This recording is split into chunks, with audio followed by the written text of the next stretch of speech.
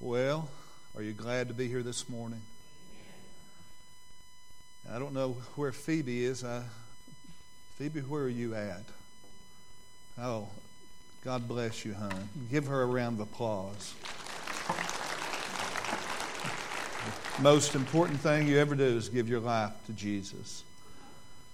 We are in John's Gospel still. We're in chapter 11.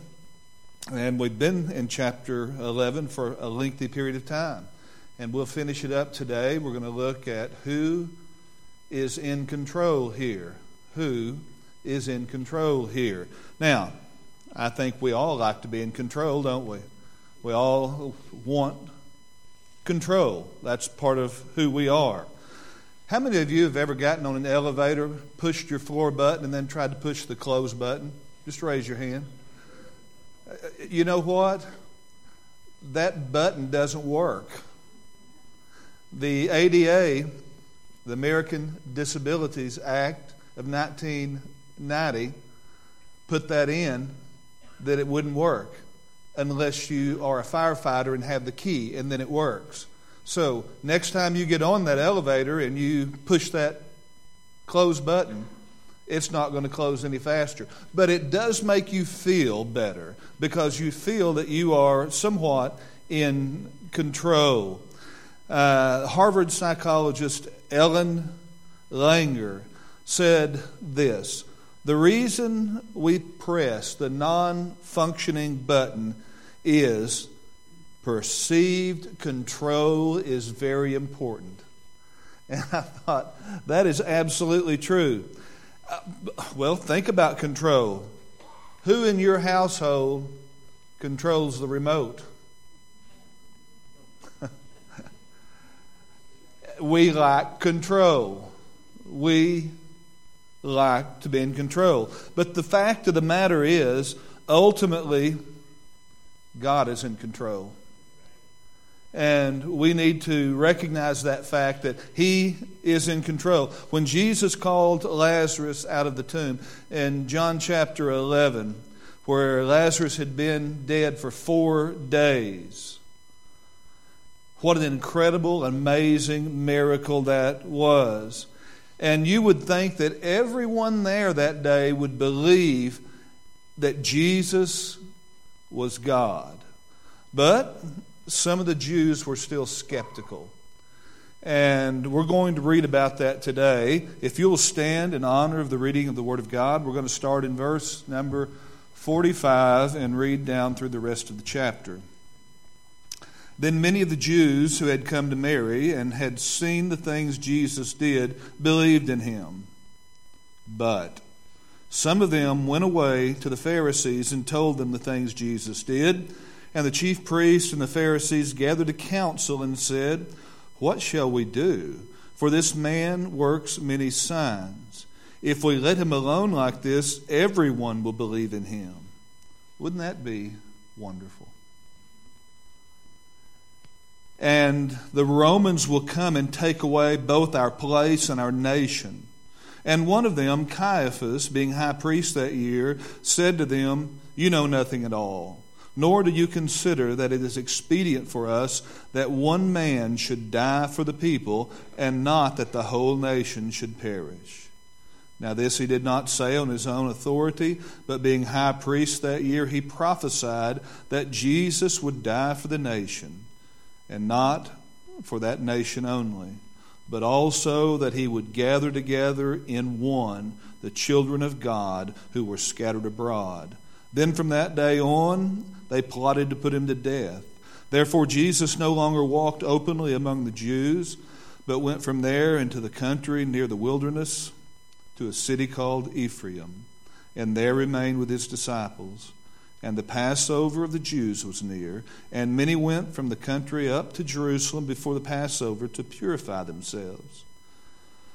Then they sought Jesus and spoke among themselves as they stood in the temple, "What do you think, that he will not come to the feast?" Now both the chief priests and the Pharisees had given a command that if anyone knew where he was, he should report it, that they might seize him. Let us pray. Heavenly Father, we come to you today. So grateful that you are in control.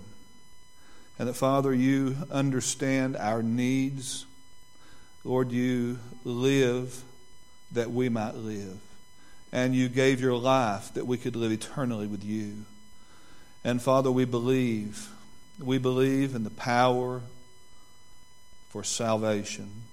We believe in the power for resurrection. We believe in the power that's the greatest power that's ever been known, and that is the power of your spoken word. And Father, today as we read your word, Lord, we recognize the fact that there is power. And we recognize also, Lord, you are truly in control. And for that we are eternally grateful. So help us to recognize that today. In Jesus' name I pray. Amen. You may be seated. Now, I want you to look at verse 47 through 50. And I want to read that again real quick, because it says, "Then the chief priests and the Pharisees gathered a council and said, 'What shall we do?'" That was the Sanhedrin. "For this man works many signs. If we let him alone like this, everyone will believe in him, and the Romans will come and take away both our place and our nation." And one of them, Caiaphas, being high priest that year, said to them, "You know nothing at all, nor do you consider that it is expedient that for us that one man should die for the people, and not that the whole nation should perish." It was from that day on they began plotting to take the life of Jesus. And Caiaphas was behind that. And they openly sought him among the Jews. And their whole desire was to take Jesus' life. But Jesus went to a town called Ephraim, and he stayed there with his disciples in verse 55 and 56. And it talks about the Passover was nearing. And we know as we read John's Gospel, the Passover is coming very soon. And they sought to arrest him and put him on trial. So this was a very political and religious crisis that was going on at the time. And as you think about that, it reminds us of the political and religious crisis that we have in our nation today. I mean, not much has changed when we really consider how things are. So I want you to notice a couple of things. 3 ways to react to a crisis. And the first way that we react to a crisis is, I think, it's probably the most common, and it's anxiety. It's out of control. And we have this great anxiety. I don't know what to do. And the Sanhedrin was made up of 70 religious officials, the Pharisees and the Sadducees. And these two religious groups were always at one another's throat. The Pharisees were very conservative. The Sadducees were very liberal. And the Sadducees and the Pharisees, like the Democrats and the Republicans, fought constantly. Can you imagine how it was? And they were fighting back and forth and back and forth. And the one thing that they could come together on was this: the Never Jesus movement. We want rid of Jesus. And these two groups came together for that purpose, to take his life. They were very anxious. They were afraid the Romans were going to come and overthrow them. They would be out of power. Now, the Pharisees were always anti-Roman. The Sadducees were Roman positive. They loved the Romans in a way. They dressed like the Romans, and they wanted the power and the authority that the Romans would give them. And the worst case scenario was that they would lose that power, because with power comes money. And they were a wealthy group, and they knew if they lost control, they would lose control of their money as well. So they were filled with anxiety. Now, when we are faced with a crisis, what do? We often default to the worst case scenario, don't we? Oh, this is bad. This is bad, and it's only going to get worse. We watch the news and we say, oh, we're in such a sad, terrible place, and it's only going to get worse. And we look at the stock market, and the stock market's dropping, and we say, oh, we're going to lose our wealth, our portfolio is going down. Or we look at the political scene, and we say, oh my goodness, we're in a sad situation. Or we watch the religious system and we say, you know what? There are fewer Christians for the first time in America than there are non-believers. And we say, oh my goodness, the church is dying. The church is dying. And we get anxious. And we feel like we don't have control. And that's the way the religious leaders were feeling with this movement of Jesus. But Paul wrote these words from prison in the book of Philippians 4, verses 6 and 7.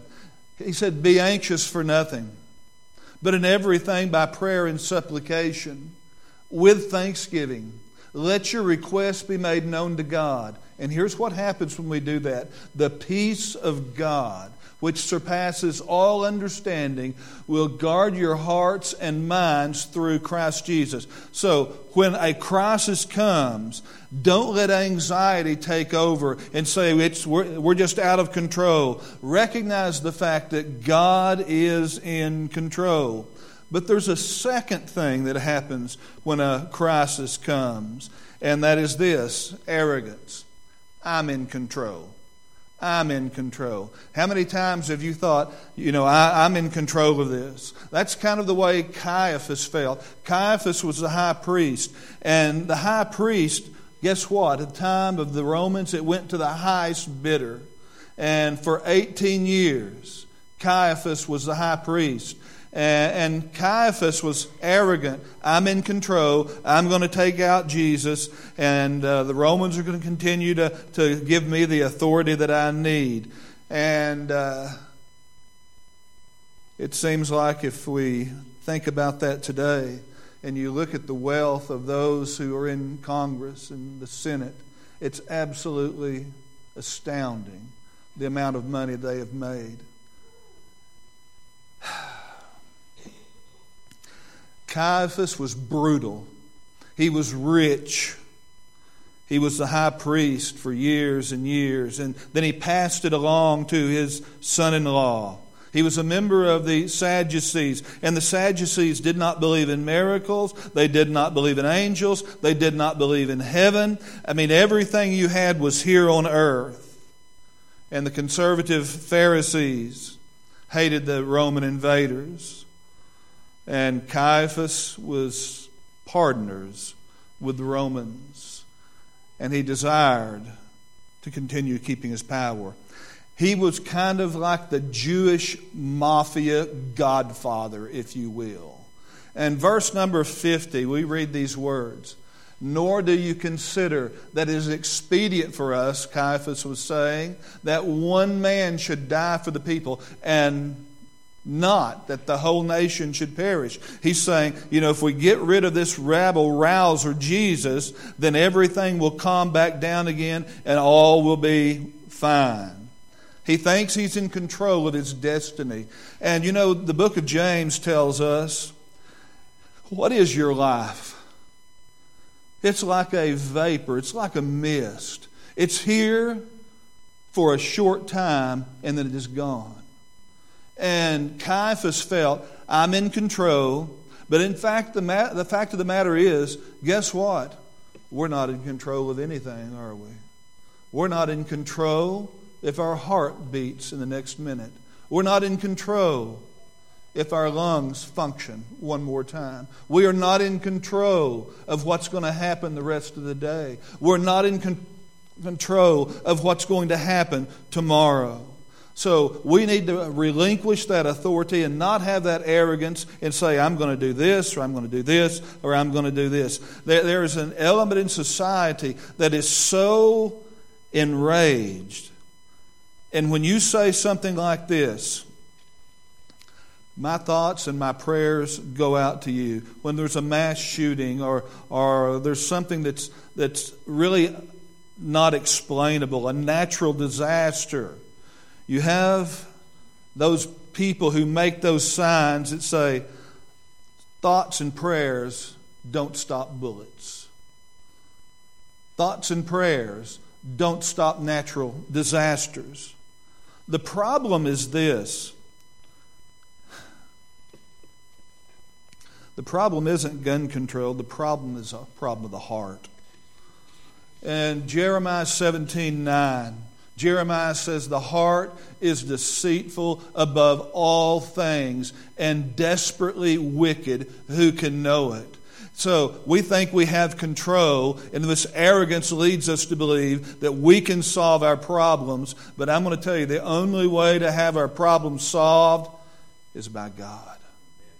It's by turning our hearts back to Him again. And there is this widespread humanistic movement in America today that says we can solve our own problems with education. We don't need God. Well, I'm going to tell you, we're a pretty educated people and we haven't solved our problems, have we? Our problems seem to only get worse. You may remember the Oklahoma City bomber, Timothy McVeigh. Timothy McVeigh, before they put him to death, they asked him if he had any final words. And he said yes. And he gave the final stanza to the poem Invictus, which says this: it matters not how straight the gate, nor how charged with punishment the scroll. I am the master of my fate. I am the captain of my soul. One moment after his execution, he learned this: he was not in control. God is in control. And we need to recognize that fact. We need to beware of having that arrogant attitude of, I'm in control. You know, nothing happens without God's knowledge. Not a sparrow falls to the ground. Not a hair of your head goes uncounted. He knows it all. The third thing is assurance. God is in control. God is in control. And that should be the reaction to any crisis that we have. God is in control. Assurance is better than insurance. With insurance, you're betting that something will go wrong. And you'll be covered. But with assurance, you know that whatever happens, God is in control and He has you. Yea, though I walk through the valley of the shadow of death, guess what? Your rod and your staff go with me and you protect me. And I know that I'll come through the other side because you are with me and your presence is there. So when we have a personal crisis, so when we have a national crisis, or when we have a global crisis like we are having presently, know this: God is in control.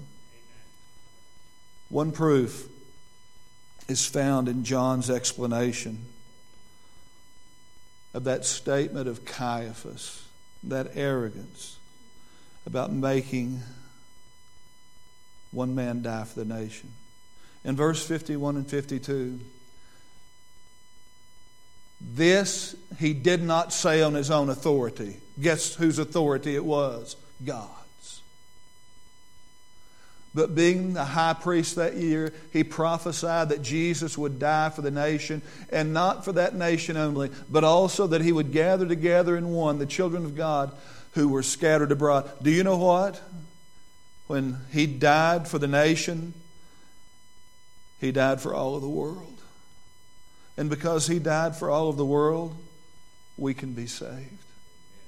And we can have that relationship with God. And we can be born into the family of God. And He died that we could experience life. The godfather of the Jewish mafia planned on snuffing out Jesus' life. Me know Caiaphas was basically saying this, that Jesus would die instead of the nation. But God turned it around to mean that Jesus would die for the nation, and not just for the nation, but for the entire world. What a powerful truth that is, that He gave His life for us. What an awesome God we serve, who loves us so much that He was willing to give up His own Son.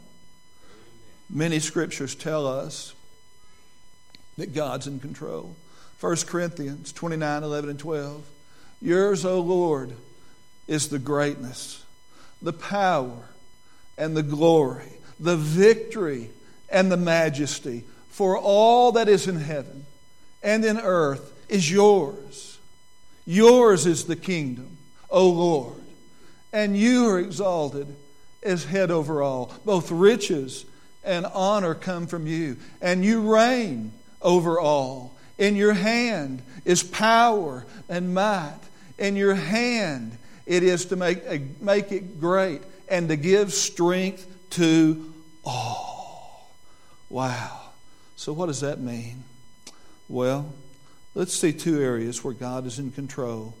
And then I'm going to show you one area that man's in control. God's in control of creation. You know, we hear of evolution and billions of years. But God is in control of the universe. He spoke it into existence.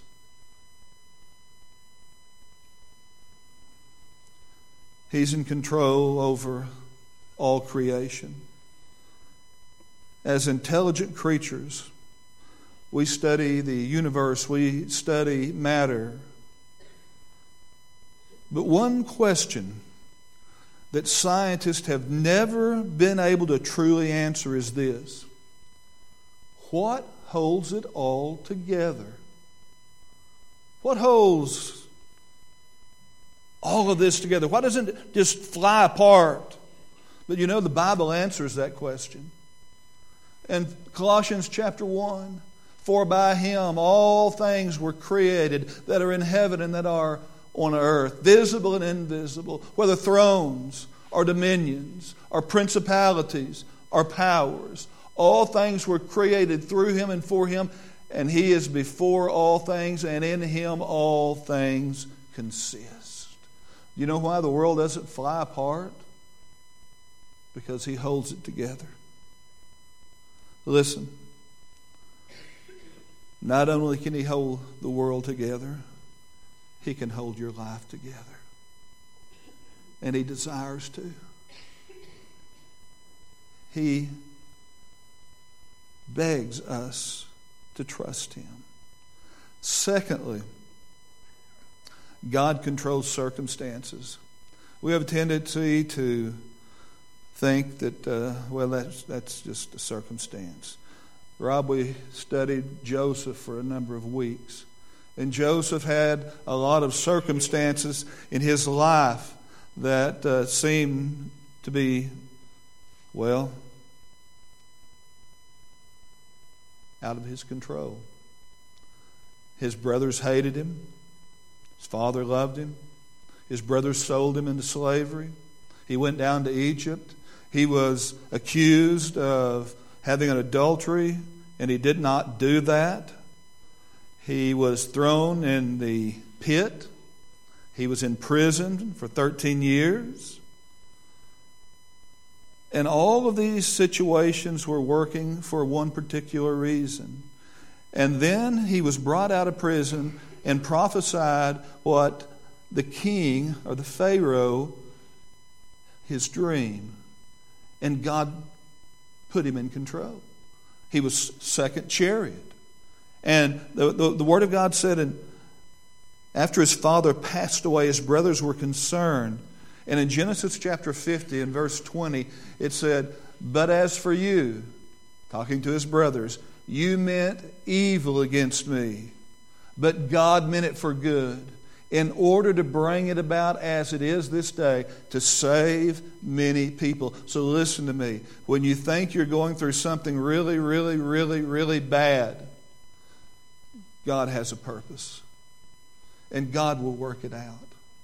And what we need to do is simply say, Lord, You are the potter and I am the clay, and I'm willing to stay on the wheel. It's painful to be moved. It's painful to be shaped. But God, whatever Your will is, You move, You mold, You shape me into the vessel of honor to be used for You. And then the Bible says in Isaiah, remember the former things of old, for I am God and there is no other. I am God, and there is none like me, declaring the end from the beginning, and from ancient times things that are not yet done, saying, my counsel shall stand, and I will do all my pleasure. God controls circumstances. The word coincidence is not in God's vocabulary. God is sitting behind the steering wheel of history. But there's one thing that God doesn't control, and that's our choices. You know, one of the great questions of Christianity is whether or not man has free will. John 11:45. Then many of the Jews who had come to Mary and had seen the things Jesus did believed in Him. We see people coming with their own free will, giving their life to Christ. And some of the people who saw Lazarus raised from the dead that day, they made a different decision. They went to the high priest. They didn't follow Jesus. In fact, God gives us a choice to worship Him. God gives us the choice. Before Joshua died in the Old Testament, he made this statement.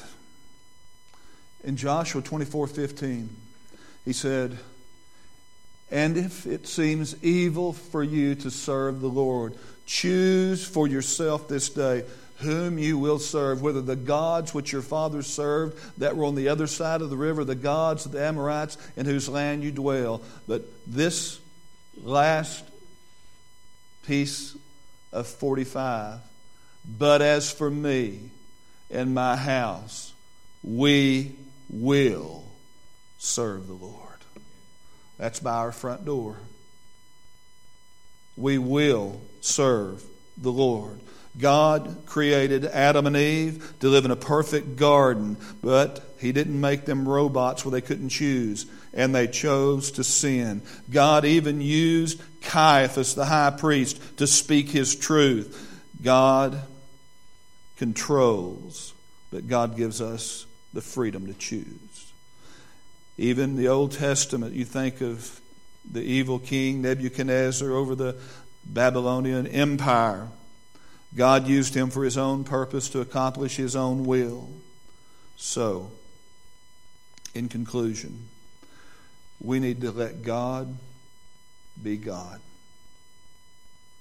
And we need to say, Lord, not my will, but Thy will be done. I want to make you a promise. If you will do that,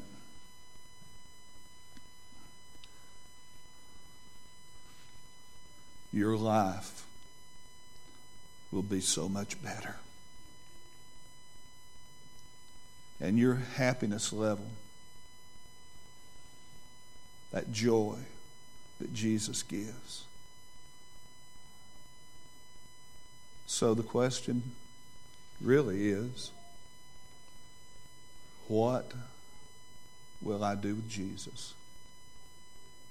Because every one of us have to choose. So let's bow.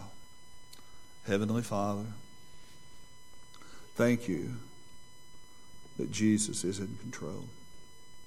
Thank You, Father, for the perfect gift of salvation. Thank you, Lord, that you give us a freedom to choose to love you. And Father, I'm so grateful for those that we've seen that have come to know you and to identify with you in believer's baptism.